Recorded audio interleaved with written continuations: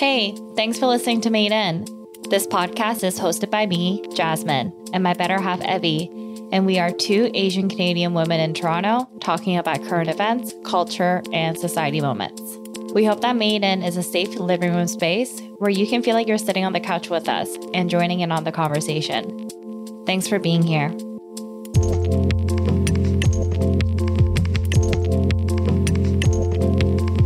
Hey friends, we are here today and we're really excited to have somebody in the community and also a community group to be with us because, as we've said in so many podcasts, people doing the work really are in the community, and that really means a lot to us, especially on Made In, when we really want to amplify voices of, yes, people who have made it in different ways, but also in the community that is making it on a whole different level to help so many different people. So today we are so happy to have Danny Ko here.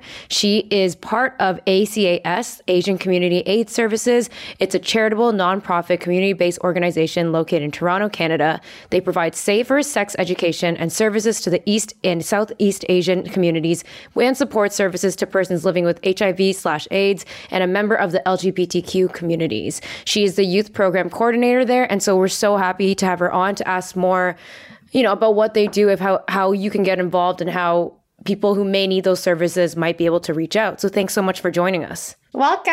Oh, thank you for having me. Thank you. Yeah, we're so excited to have you here. But before we start, wondering if you could kind of walk us through what you do at the organization, and just so that our listeners maybe are not familiar with it, kind of get to learn more about it. Sure thing. Yeah. So I am the Queer and Trans Asian Youth Coordinator at ACAS, which is Asian Community Aid Services. And most of what I do is actually centered around a program called When You're Ready, which is an 8-week program where youth can come in and discuss on a weekly basis stuff like mental health, sexual health, anti-oppression, harm reduction, etc. And it's a really great thing. We're actually ramping it up to 4 times a year. It used to only be 3 times a year.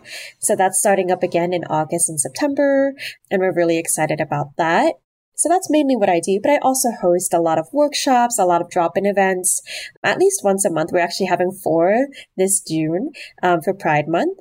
Yeah, so there's a lot about just, for example, random skills like Canva or like improv. We've had open mics and such, but we've also had some really informative ones. For example, the one coming up this Saturday is about queer alter Asians, which is about queer Asian solidarity and pride and cross-movement solidarity. So there's some really great variety on what we do here at ACAS and QTAY. That's so awesome. So and I wish I had that resource when I was younger and I didn't even know about it.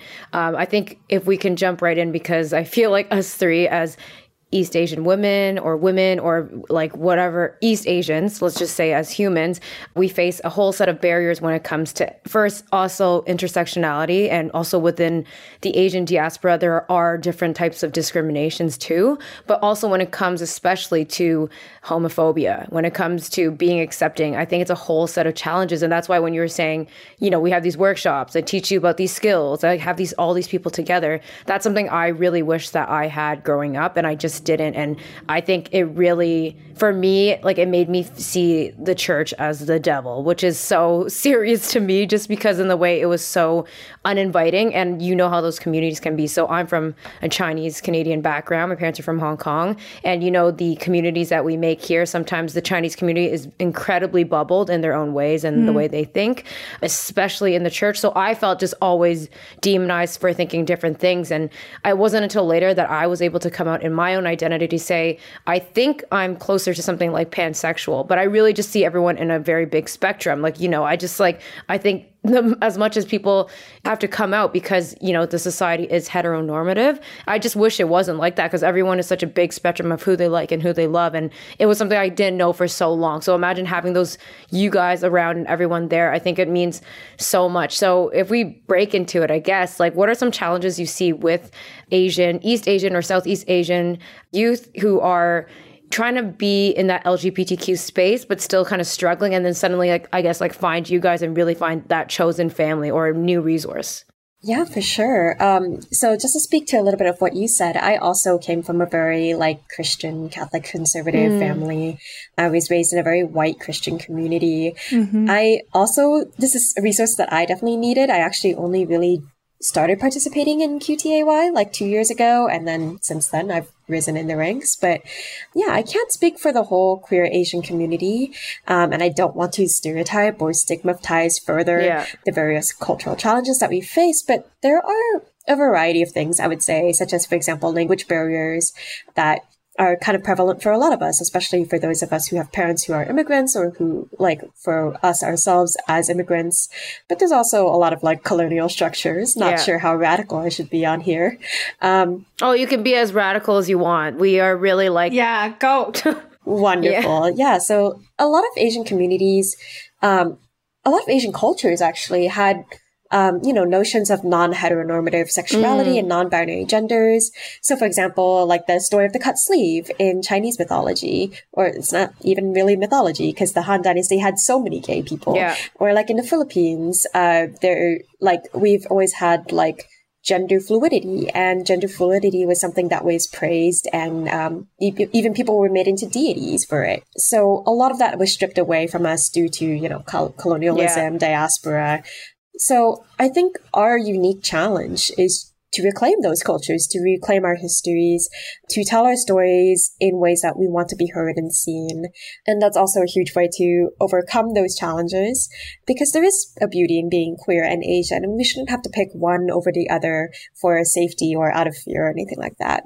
Totally. I think I can only speak for the Korean culture, but I remember maybe up until only a couple years ago, there was like the first Korean drama ever where it had gay characters. And I remember being so taboo, even like my own dad, who doesn't normally watch K-drama, like even want to bring it up during like dinner. So I think there's definitely very, very tiny steps being made. But I think looking into the Korean culture a bit more, like men are looked to be so much more feminine. Like you look at BTS, look at the K-pop idols that we look up to, they're always wearing makeup, but that's so normalized. Like even, in subway stops in Korea, there's plastic surgery posters everywhere. It includes men and women. And it's so normal to take care of your, aesthetics, your beauty for men and women. And even for the men to even hold hands walking down the street, like it's and not queer way at all. So I feel like those norms in the Western culture is so taboo. But even though that's accepting in Korean culture, talking about homosexuality is so taboo. So I feel like there's so many intersectionality that like just doesn't make sense. But hopefully, in Itaewon, there is like a gay communities like the village where, people can go and be more free, but it's such a small part of the entire culture. Wanted to see if these are kind of the unique stories of backgrounds of the people that come to use your resources. Yeah, for sure. In my own experience, even like sort of speaking to what your dad was saying as well. Yeah, my mom was really confused when I came out to her as gender fluid. And she was like, oh, I don't see why you have to label it as that. Like, she's Chinese and grew up in the Philippines. And she was just like, oh, but like all Filipinos are like down to break the binary. So she never really understood why I had to like put a label on it. But the reason was because I was raised in a Western society, I was told to put this label on it, which like I'm happily doing. But yeah, it's really interesting to see that shift of like, oh, but that's not super queer, or like maybe there's something inherently queer about, being ourselves within diaspora. So. Yeah. And I think that also speaks to like indigenous culture and like two-spirited, where it wasn't, the way I've seen it, being born here, being raised here I would say my growing up was really white and very heteronormative. Like it was so weird, like those things like holding hands, like stuff like that, and being a boy, like macho, like as the idea, like it's something that I think it's really, really more prevalent in Western societies. I'm not saying it doesn't happen anywhere else and there isn't discrimination with that, but it's a lot of unlearning, whereas there's already like societies and cultures that have always praised that. And it's just like getting those histories out to the front is so difficult, especially when we're in a world that is so capitalist and so westernized that everything that we see in the front seems to be like the only thing. Like I know that Indigenous people in Canada are just now, not just now, have been always trying to reclaim their history, but we don't have it in our textbooks and we can't learn that. So when you mentioned the stuff about the Han Dynasty people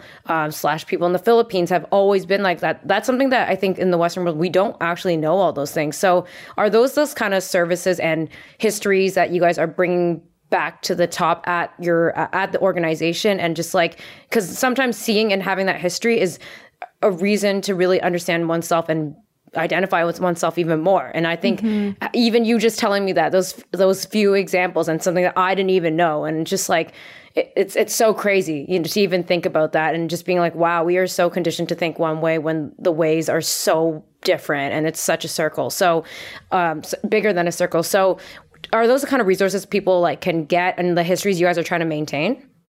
I would actually say that's such a small part of what we do. I personally have that sort of like interest in that. So that's what I'm sort of personally doing. But as an organization, it's more about preserving and allowing ourselves to tell our own stories. A lot of this is, uplifting our own experiences, being unafraid to tell the honest truth, like, and also acknowledging that there's multiple truths. Like our story isn't the only story, and that's okay. It's one of those things where it's like, I think we're slowly making that shift towards acknowledging and bringing out those histories, but more so it's right now like uplifting our modern stories that are helping folks, come out or be brave or just be themselves. So yeah, I think it's a part of it for sure, but I don't think that's the whole story at all. I know that, correct me if I'm wrong, but the organization has been around for about 20 years. Wanted to see if you had any maybe historical information about how the journey has been to kind of get to the place now where people can really enjoy and, be in a safe space where they can be really themselves. But want to see if there's any stories about, how long did it take to kind of be the organization that it is today? Yeah, it's been a wild journey. Like I said, I'm rather new here, so I'm learning a lot of this in sort of snippets or just in accidentally coming across it in archives and whatnot.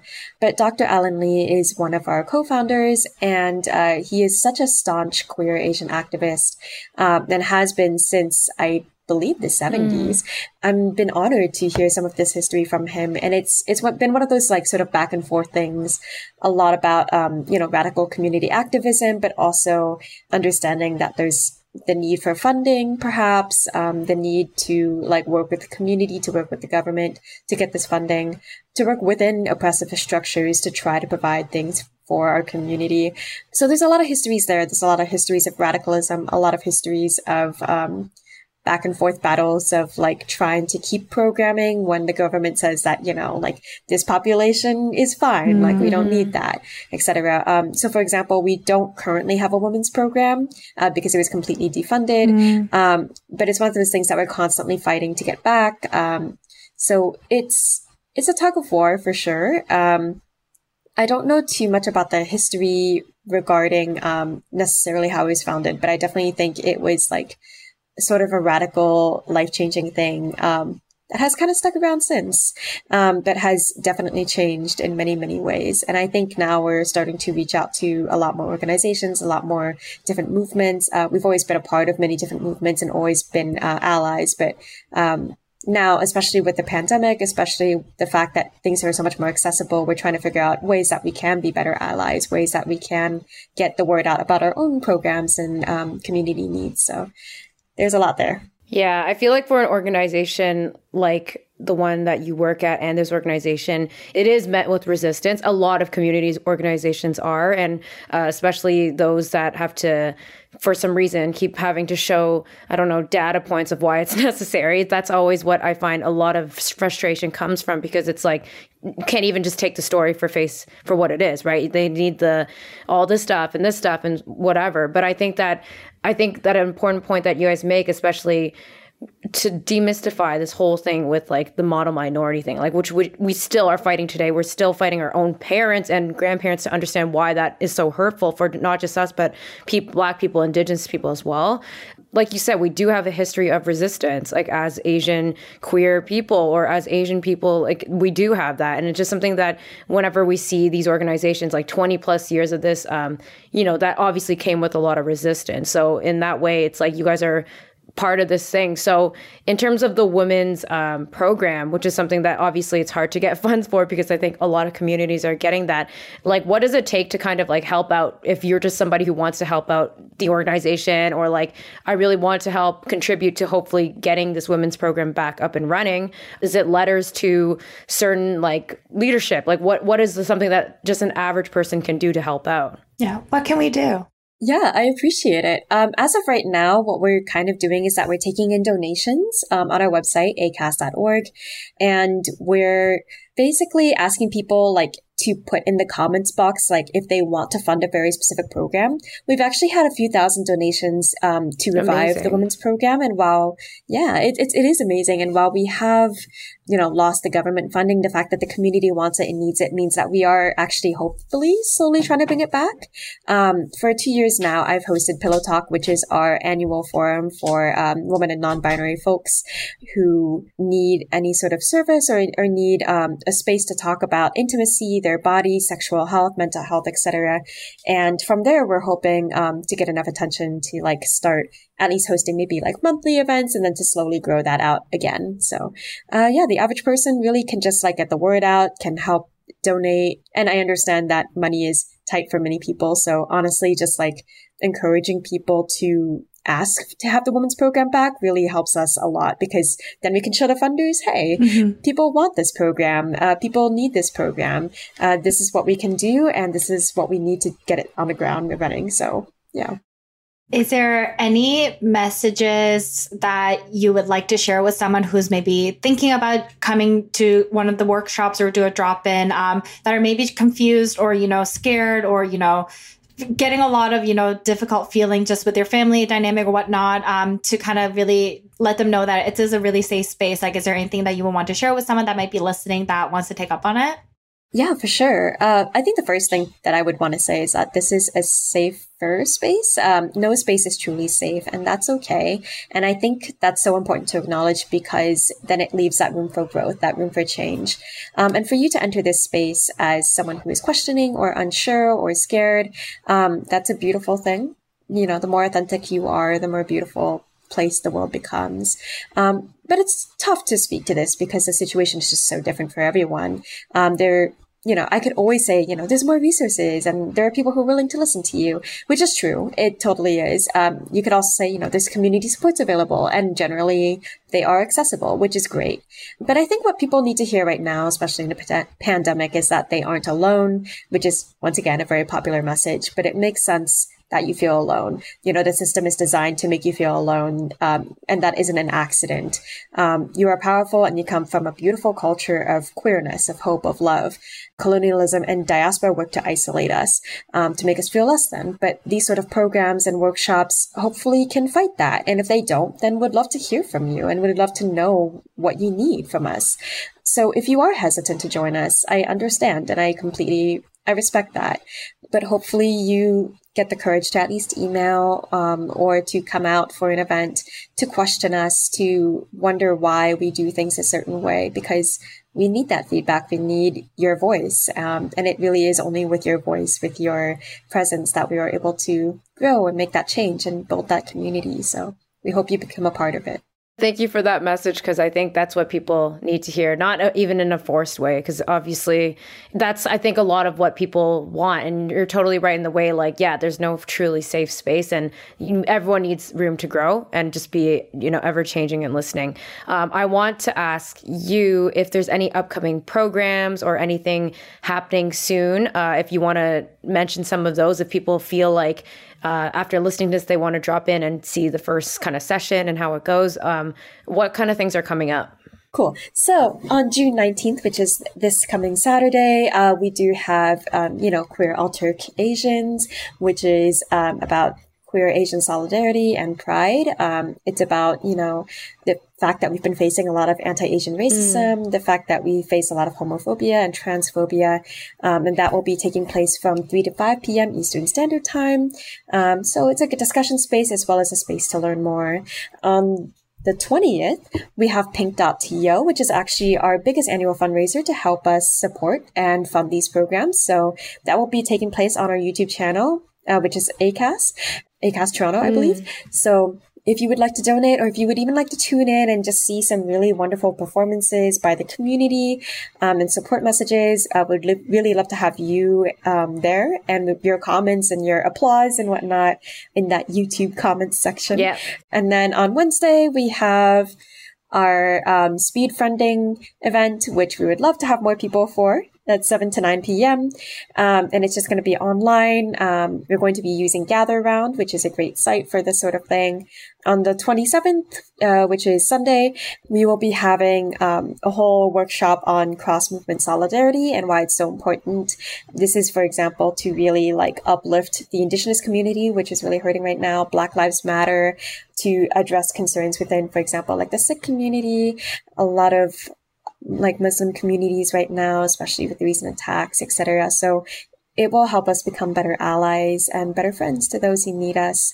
And then finally, on June the 30th, we have our games night, games to be decided, but that is also 7 to 9 p.m. and that will be really exciting. I forgot to say the one on the 27th is 1 to 3 p.m. Otherwise, we take a bit of a break until August or September, which is when You're Ready starts again. And after that, it'll be happening basically 4 times a year. So feel free to ask about it, to email in, etc. Yeah. That's amazing. Thank you so much for giving me. Your team is booked and busy this month. We're very excited about it too.